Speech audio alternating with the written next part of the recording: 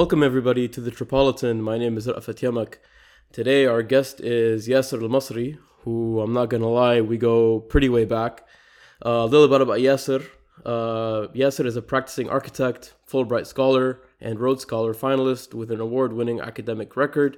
Currently, he is pursuing a PhD in architecture with a focus on high-performance buildings at Georgia Tech and serving as a GRA on a U.S. Department of Energy funded project. Yasser holds an MS in Sustainable Design and Certification in Energy Studies from the University of Texas at Austin and a BS in Architecture from the Beirut Arab University. Yasser, thank you so much for being on today. Thank you so much, Rafat. I'm very excited to be here, part of the Tripolitan.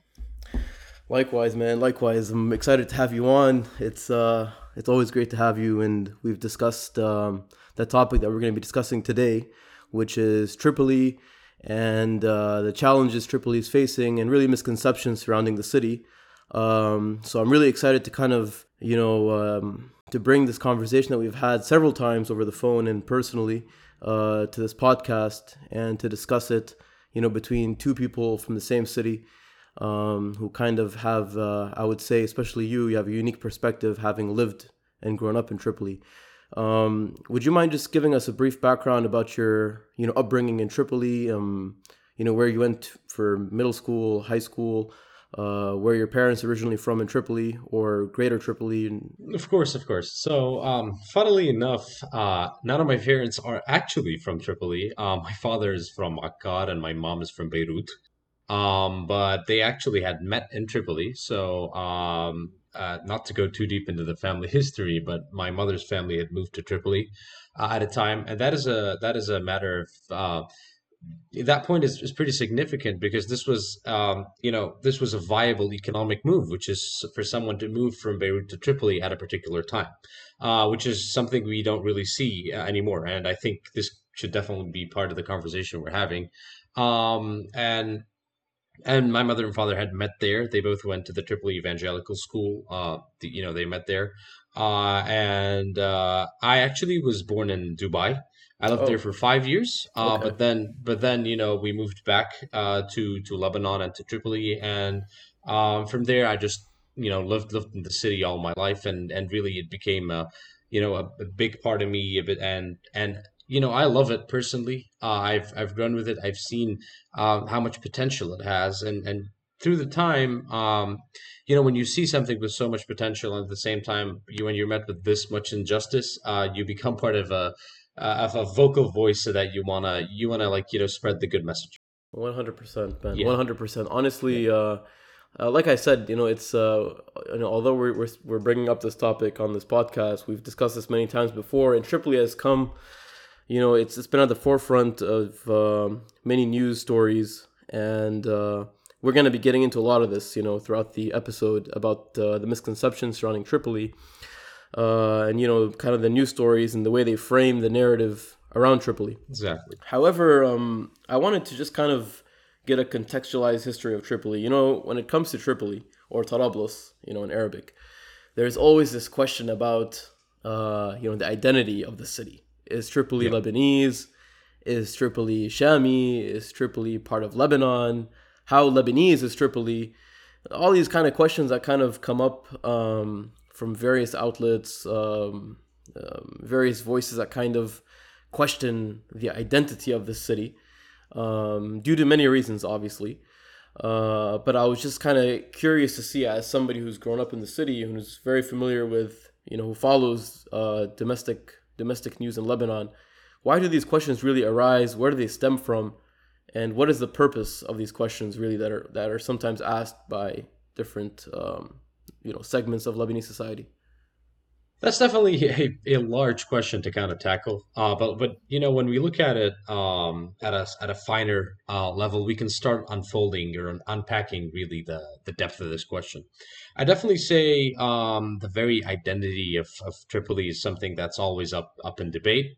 Um, Whether it is Lebanese or not, essentially, is something that is brought up by both it's people supporting it, and at the same time people that want to detract from it. Tripoli definitely is unique within the Lebanese landscape in a way, because the at least the value that it had preceded the very idea of Greater Lebanon. Now, other cities, and I dare say even Beirut, by the way, was never as big as Tripoli or had the same value until very late in the 1800s. Hmm. So for almost 1,000 years, Tripoli was definitely always on the forefront. And the point is that I'm trying to drive here is that it always had a lot of value. And within the Greater Lebanon, because it was given kind of second fiddle Hmm. for different reasons, definitely would you wouldn't see the people accept the idea or like that second fiddle when it had served as kind of a main beacon throughout centuries before it. And I guess it's from that very small detail why this complicated relationship between Tripoli and Lebanon per Hmm. se. Hmm. And taking it historically, even when the French Mandate started and had kind of announced that this is the Greater Lebanon or like the creation of the state of Lebanon, and this is in 1920. The Tripolitans were among the first that actually went out and to protest against it.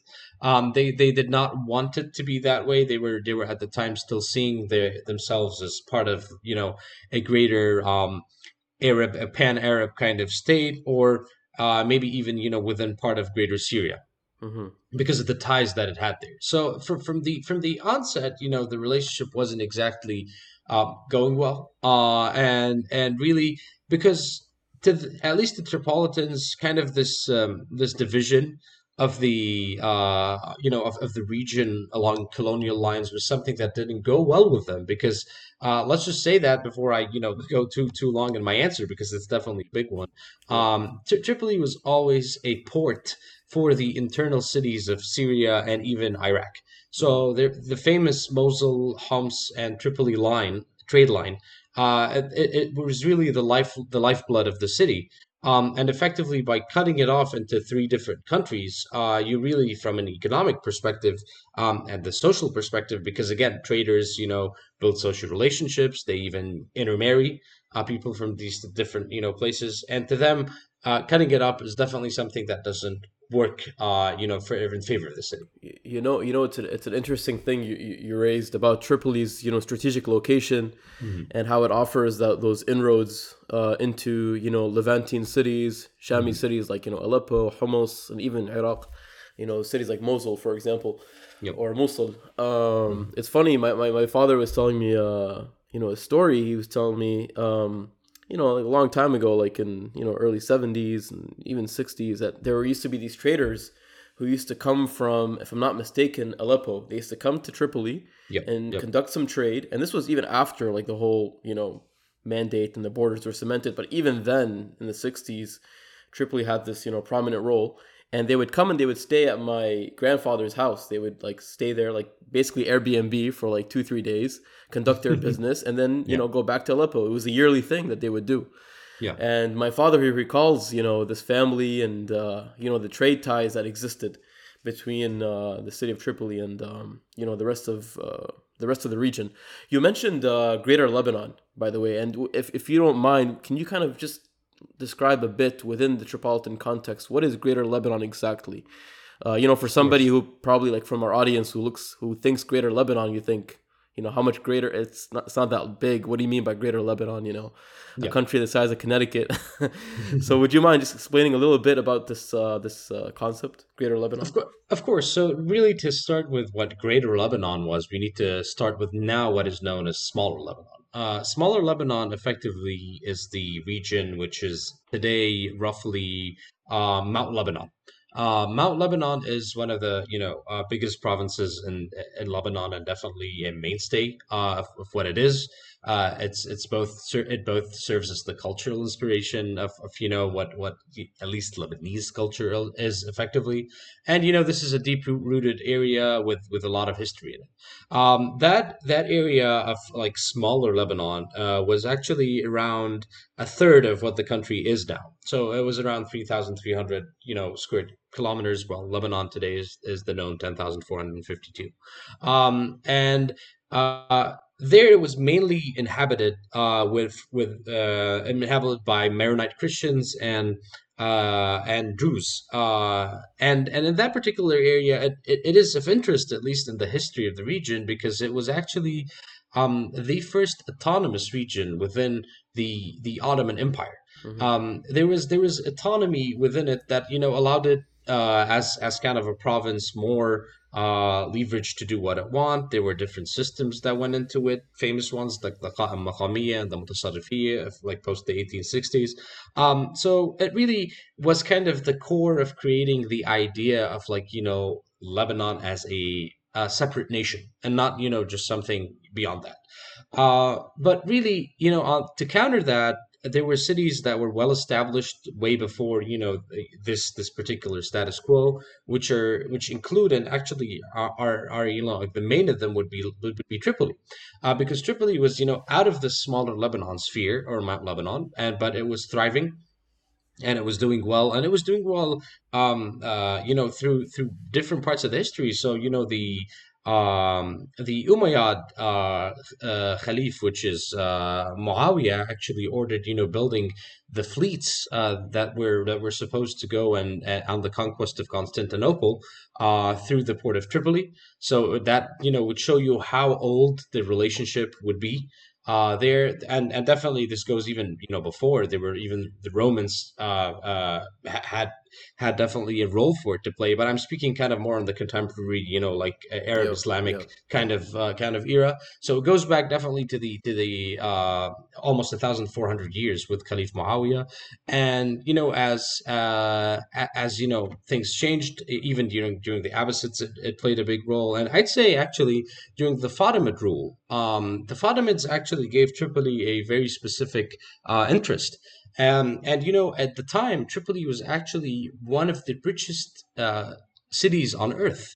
To be honest, at the time of the Fatimids, they gave it a lot of economic care. And with the coming of the Crusades as well, the Crusades built the biggest citadel Right. in Lebanon, in modern day Lebanon, there, which is the Rimon de Saint Gilles citadel inside of Tripoli. It is Right. still the biggest within all of Lebanon. Hmm. And as well, the Mamluks, when they came in, they destroyed much of the Crusader city that was before it, but they rebuilt it. So Mansur Qalamun, actually the Mamluk leader, went into the city after the siege and rebuilt it, and now we have like the Jami' al-Mansuri, the Mansuri Mosque, and the city is definitely one of the most important monuments in it. And as well, it is the second biggest Mamluk city after Cairo. And Cairo being the very center of Mamluk rule shows you that with Tripoli being the second one, that shows you the level of importance it had there.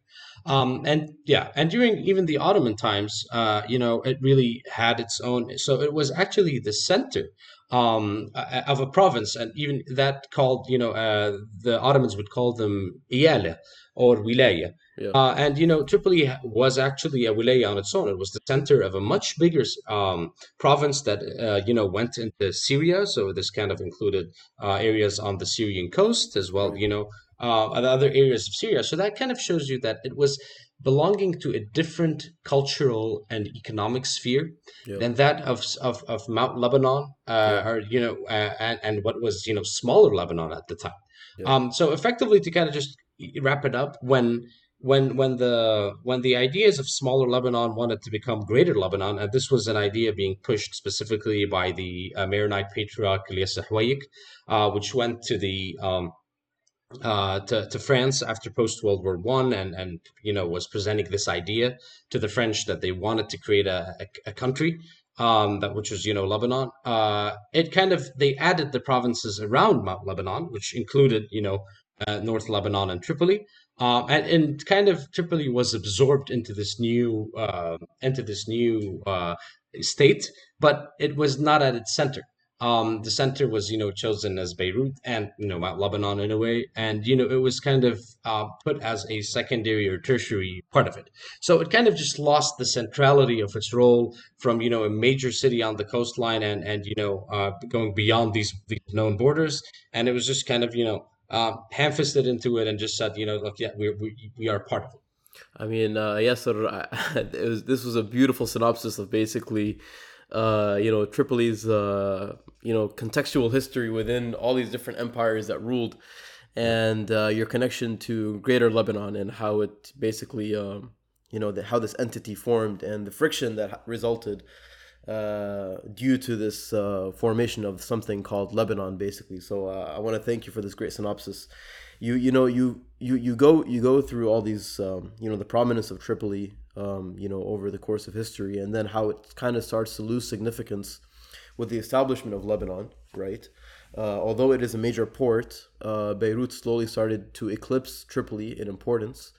Um, but then that really comes in. It brings to my next point, which is yes, Tripoli used to be, crucial and important in terms of its, and it still is in terms of its strategic location. However, as an economic powerhouse, not so much, and the stats show that from the HDI, index to the unemployment rate, the poverty levels in Tripoli is extremely high. And you wonder, why is Tripoli so economically marginalized? And how, if it wasn't marginalized, how much it could bring prosperity and economic wellness to the entire country. Do you have any thoughts about why Tripoli has started to kind of, it continues to be marginalized by the central government? And a lot of people from Tripoli, as you know, they claim that it's done on purpose. It's not something just kind of done, Yep. you Yep. know, because it just so happens to be so that it's purposely done against the city of Tripoli. So just want to hear your thoughts about that as well. Yeah, definitely. This is kind of, going at the core and the heart of the problem. I'd say, and again, this is my own analysis of it, and definitely, everyone might have their own. Yeah. But I'd say this actually goes two ways. The first is that yes, there is a, sustained systematic, marginalization happening from the central government, and that actually has its own reasons. So in general, Lebanon is a country that's almost always built on these kind of solutions that no one is completely happy about, but it's like you're just finding a common middle ground for it. And it really is, in a way, sadly, very tribal in its nature. Although this isn't, it doesn't have a tribal history, effectively, like let's say the tribes of the Arabian Peninsula, Yeah. but it is very tribal, as the sects that make it up actually are very tribal in the way they operate and think. Yeah, it's more like clans, I feel like. Exactly. Yeah, clans or tribes even in a way. But the way if we're taking the idea of asabiya, of like Ibn Khaldun Yeah. talking about this ideas of like states, it's like many operating states within a bigger kind of geographic entity. And geographically this is super important because of the way things are distributed. So when you look at at Lebanon, I mean this is a country that's like that just turned 100 years old last November, and still it does not have that. It has almost a bloody history because it spent a lot of it in conflict in a way, and it wasn't really doing well. So these clans kind of are still operating in the mindset that things have to be kind of divided up equitably, and the idea is that when you look at the city of Beirut, for example, Hmm. all the main clans kind of have a little enclave within it. And this gives them this gives access economically. And just to be honest, this is mostly an economic issue. Yeah. They get access to it all, so you're able to divide the spoils of the city among these clans. So and at least when you look at the city of Beirut, you have a very prominent historical Sunni presence. You have a actually Orthodox Christian prominence, historical presence there. Yep. And then, on a more recent and contemporary move, Maronite Christians had moved from Mount Lebanon to Beirut. And as well, the Shia Muslims had moved from the south towards Beirut. And now you kind of had this big mosaic of these different people. But the key was that, every single project that can happen in Beirut, and specifically governmental issues, they can be easily divided up among them. So you can have, an employee from that sect and that clan and that clan and that clan. So, it's kind of like an economic monopoly among them. The issue with Tripoli, though, is that it had it has a historical Sunni presence as being a city on the coast, Mm-hmm. it as well has a again an Orthodox Christian presence Mm-hmm. that is prominent as well, and there is a certain Maronite presence there, but it lacks the other the major demographic players in the country. Mm-hmm. And had it, had this bigger diversity, this is just an issue of geography, and this is my own analysis of it. Mm-hmm. Had it had that, it would have been easier to push for bigger economic growth, because then you could divide it up equitably. Mm-hmm. To the way the Lebanese mind thinks, that when you give a particular area economic prominence, you are giving the majority citizens living there, and whatever the clan they belong to, an advantage over the others, and Right.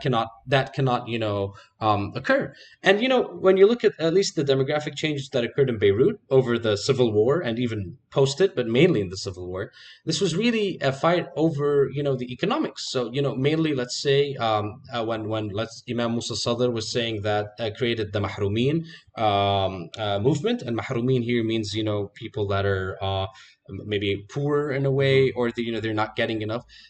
This really coincided with a movement towards the capital, and the creation of an enclave around the capital, geographically proximal in a Mm-hmm. way, to be able to get a piece of the cake, which I at the time had put the Shia Muslims outside this division.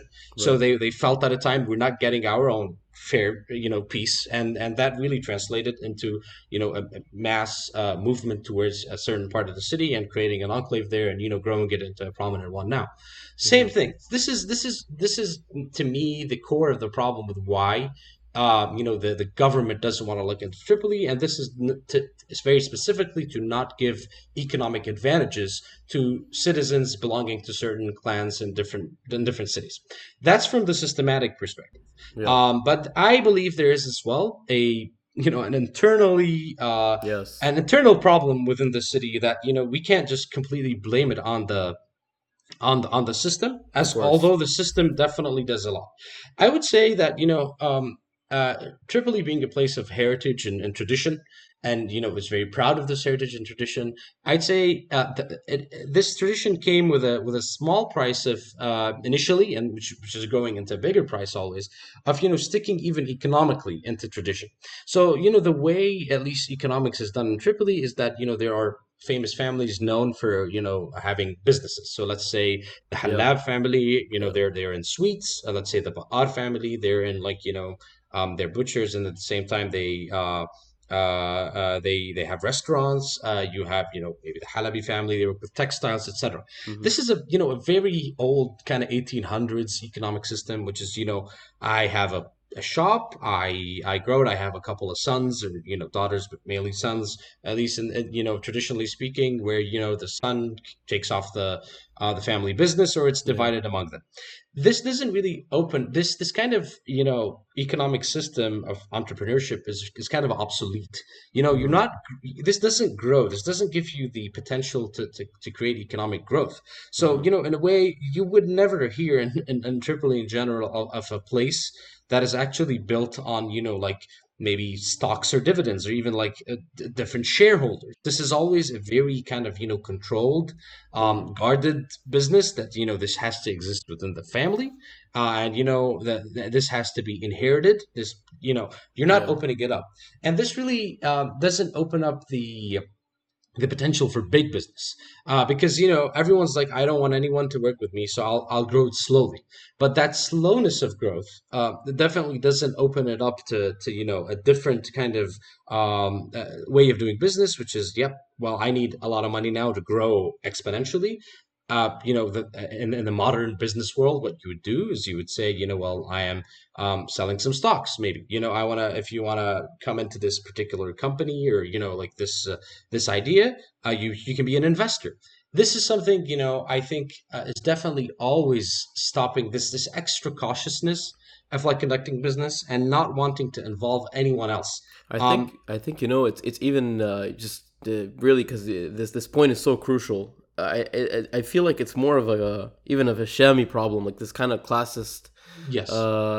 makeup of because even like for example, if you look at Damascus pre 2011, there is that level of classism that kind of exists and permeates in society.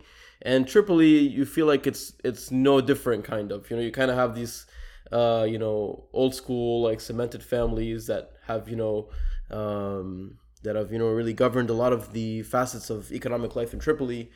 And really, this is kind of the first time I've actually heard it from this perspective, that this might actually hinder economic growth in the city and allowing new parties to enter in and create new innovative ideas.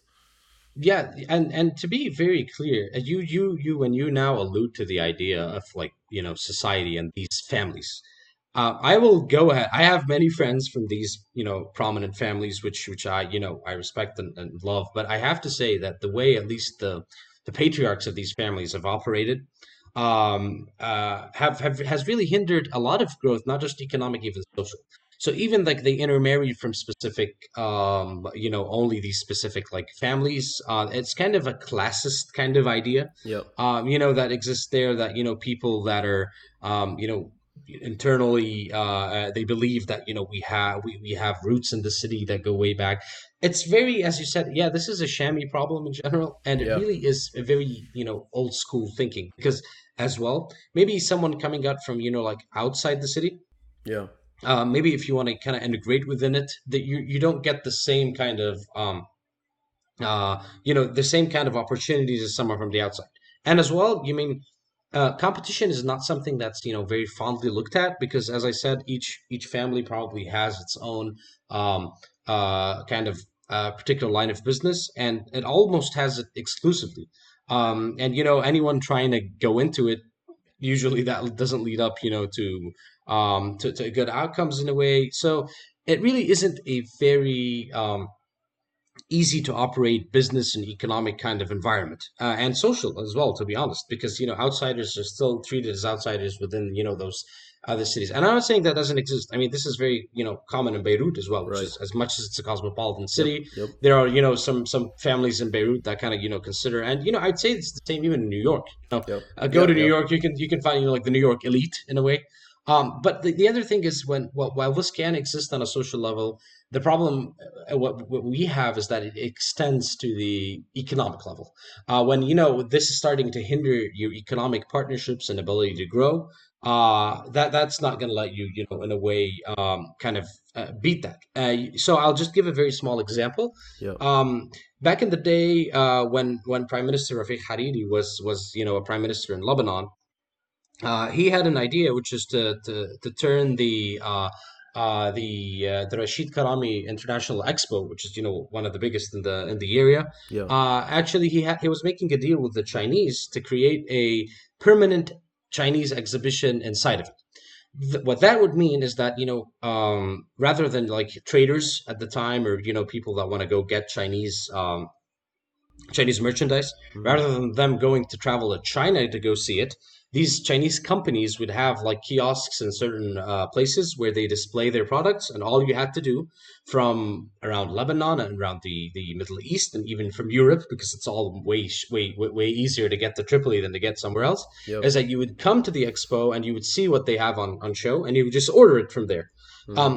What that would have done, that would have been a economic revolution, beyond anything, because what you would need with that is that, you're getting a lot of expatriates. You would need, a huge hotel sector. You would need a huge entertainment sector. You would need a lot of, even international, anything that has to do with, like international business, translation, etc. It comes out of it. And at the time, the people of Tripoli and the traders of Tripoli, those old school traders, actually, were vehemently against the project, and they started saying, well, this is gonna run us out of business. We're a small business. This is local, Yep. and really, the project was put on hold, and then, it was canceled. And Yep. this is this is one of the, I consider, tragedies, that occurred, because this old school, small business type of thinking actually was starting to stop the international business, kind of the bigger aspects of how it occurs, from happening. And to that note, I just want to add that small businesses only cater to locals. You rarely, with the exception of, let's say, the halab sweets, which kind Yeah. of became an international business, and let's say even the restaurant sector in Tripoli does cater to people from outside the city in a way. Yep. But other than that, there really isn't, that huge, creation of something that's like a brand or something that's, going out. And the halab is really the exception, not really the rule in a Yeah. way. Yeah. And others have failed. So it's really just money within the city. It's locals buying from that, and it's a cycle. This isn't we're introducing a new pool of money from outside that could grow the general regional GDP of the city. I'm sorry I'm going to the economics that way, but it's a really No, important it's subject to great. kind of touch on. It, Yep. it's actually it's really great, man, because this is the kind of perspective that you won't really hear sometimes. It's you'll hear it maybe discussed in in living rooms in Tripoli, but Yeah. yeah, I really appreciate the fact that you've kind of brought this to the spotlight because it's really important and you're delving into really deep rooted issues that are connected to Yeah. this topic, and especially the classist component that you mentioned. So Mhm. obviously, with Tripoli, man, we discussed the economic marginalization, whether it's from the central government and the internal dynamics that hinder economic growth as well. There's obviously another further component that has been a huge, I feel like, stain on Tripoli, which is the media portrayal of Tripoli. Yep. Many times, especially after the revolution that happened in what was it, 2020, right, or 2019, late 20, 2019. 2019 to 2020, it was Yeah, so there was at the time Saht Noor, the mhm. Noor roundabout. Basically, it became a hotbed for revolutionary fervor, and everybody was saying, "Oh, look, Tripoli is it's part of the Lebanese fabric, and look at them, protesting, blah blah blah, all that stuff." And of course, there was one thing that really, used to bother me. You'd have some people say, "Oh, see, we told you guys, Tripoli isn't Kandahar." You know what I mean? Yeah.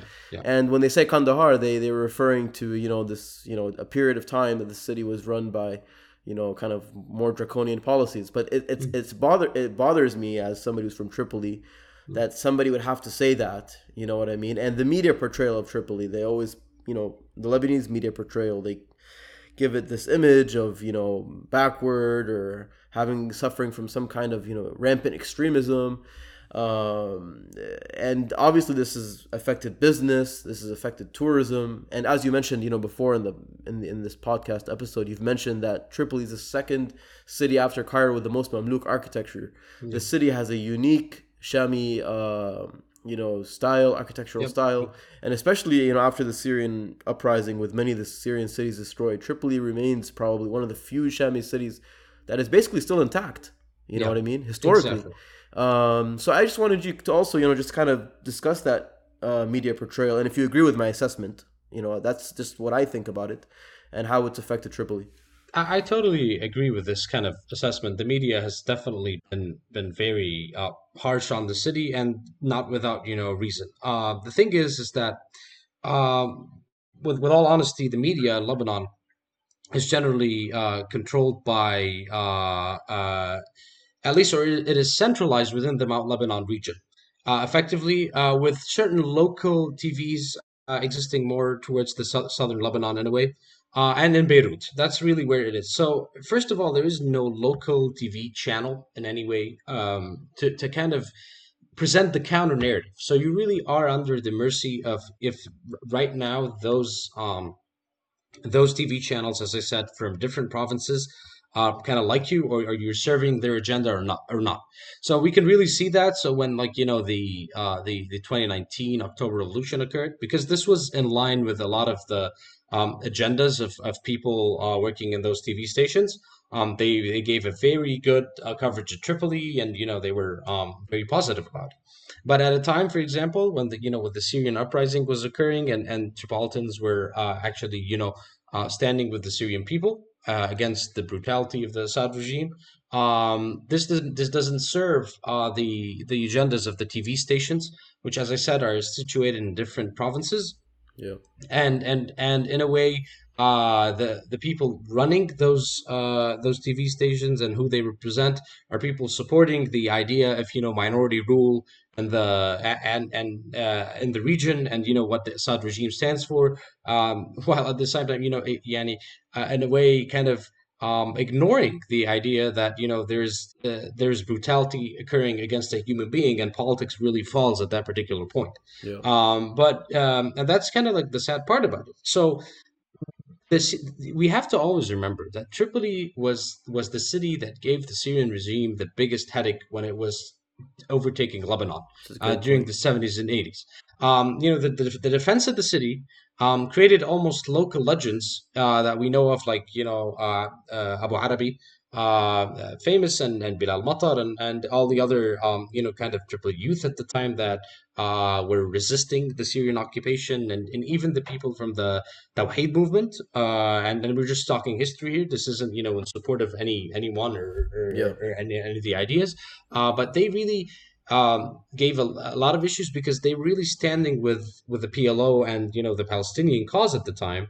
When the Assad Syrian regime was fighting the PLO, and they were fighting Yasser Arafat's forces across northern Lebanon, and specifically in the city of Tripoli.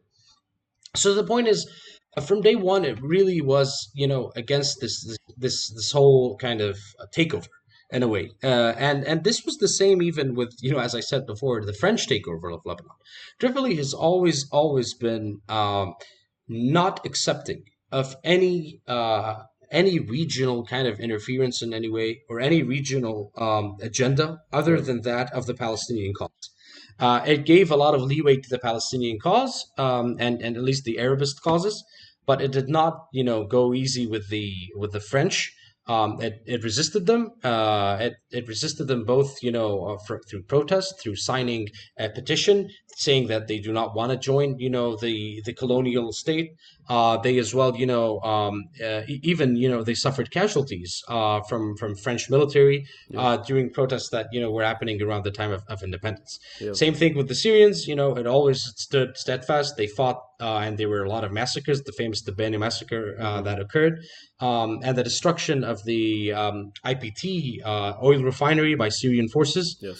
which just kind of destroyed an economic lifeline for the city as This well. this one is in the Uh, Badawi, correct? The Yes, IPT. and the Badawi, but Yeah. that the Badawi region is generally considered, a northern suburb of Right. Tripoli, Yeah. and so people from Tripoli would be working there. Yes. So it definitely is, all part of it. So the issue is if Tripoli had just goes always easily, shuts its mouth in a way, and just gets along with it, I would assure you it would be in a much better place.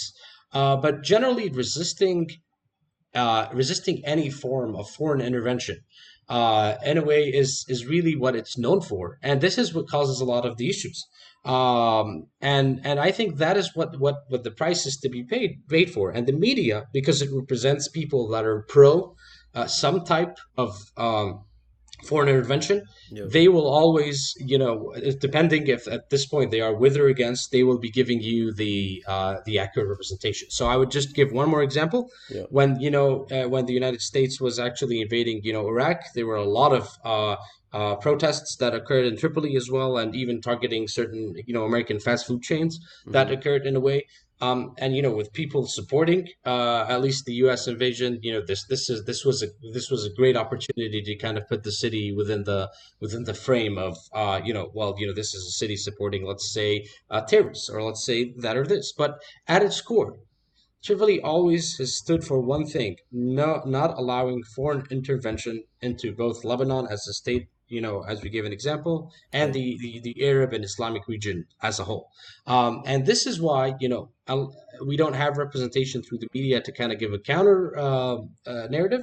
So what you're listening to is really effectively whatever, the media wants to tell you today, whether they go with it or against it. And yes, sir, I have to give a shout out right now since this is a great Yep. transition into while we're speaking about organic outlets in Tripoli, and the necessity to have, to be honest, organic media outlets.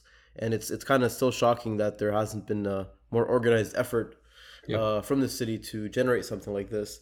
I have to drop Tripolisy's name Yeah. into this Yep. podcast. Yep. I know you are the founder of Tripolicy. But you're the co-founder, so we Yeah. both are, we both have a stake in that one. Yeah, Yeah.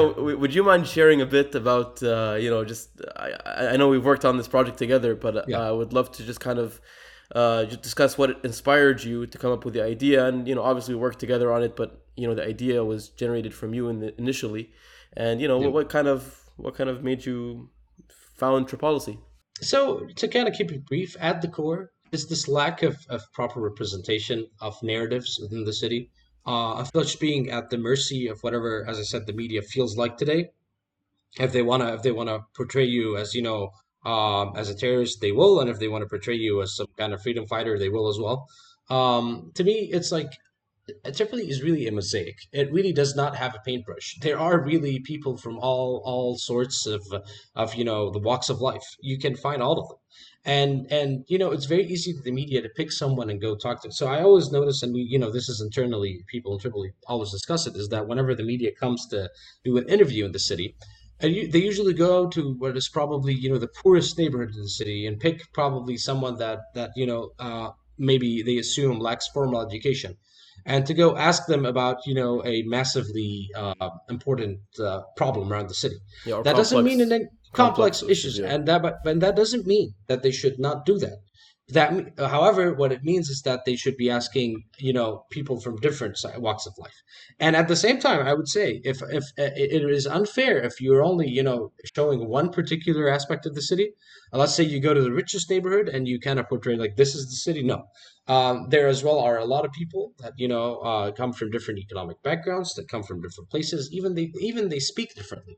Even their culture, if you want to go on a microculture kind of way, has a lot of differences that occur within them. So the point is why do we always try to create like a frame and put the whole city within it? Well, it is very diverse. I mean, I don't know if people know this, but there is actually the only place in Lebanon that has, Lebanese people from African descent is in Tripoli. And they exist, in the MENA region over there, and they are as much metropolitan as you, me, and anyone else. Well, people didn't even know about it. Well, why don't we, maybe ask them about their own experience or their own opinions in a way. I'm pretty sure people don't like know this because it's very selective in what you're presenting. So to us, at least the idea was that let's create kind of a local grassroots way of representing the city by creating true policy and focusing really on the field of public policy and representation for the city. This became a website.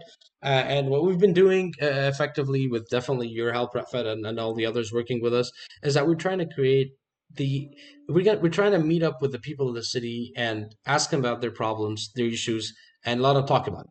This isn't in any way, like a page that's trying to just basically, increase tourism by just showing the nice areas. No, Yeah. the idea was that let's talk about the problems, let's talk about the good, let's talk about the bad, and but just let's talk about it in a way where we know there isn't an agenda behind it, where the only Yes. agenda effectively is that we want what's best for the city, not because today someone received is on payroll of a particular regime or government or a party, and it's in their interest to actually say something versus something else. Yes. Yes. No, 100%. And just for the audience here, I highly recommend, if you're interested in Tripoli and the internal dynamics of the city and the rising stars in the city, I highly recommend you all to check out tripolicy.org, and you can find a bunch of interviews that have been conducted from the Tripolicy team, and you can kind of get a sneak peek into what many people in Tripoli are kind of facing, the challenges and how they've overcome it, or just kind of ways that or ideas, basically fresh ideas to enhance the image of Tripoli and its economic profile. With that being said, I think this is a great way to end this podcast episode. Yes, and I want to thank you so much. You've really delved into very minute, detailed topics that relate to Tripoli. So I want to thank you for that succinct and very organized response for all the questions I asked. And really, it's been an honor to have you on. Thank you so much, Rafat. It's an honor to be part of the Tripolitan, which truly is a pioneering concept in Tripoli, and I'm sure it's gonna grow and become a beacon of another part of the representation effort that we're saying. It's people from the city talking about the city and telling the world about it. That is the goal, man. That is the Yep, goal, yep, and we yep. hope we can achieve it together. I want to thank the audience for listening in today. Please follow us on Spotify and Google Podcasts, and you can find us also on Twitter and YouTube and Facebook. Thank you all, and have a good day.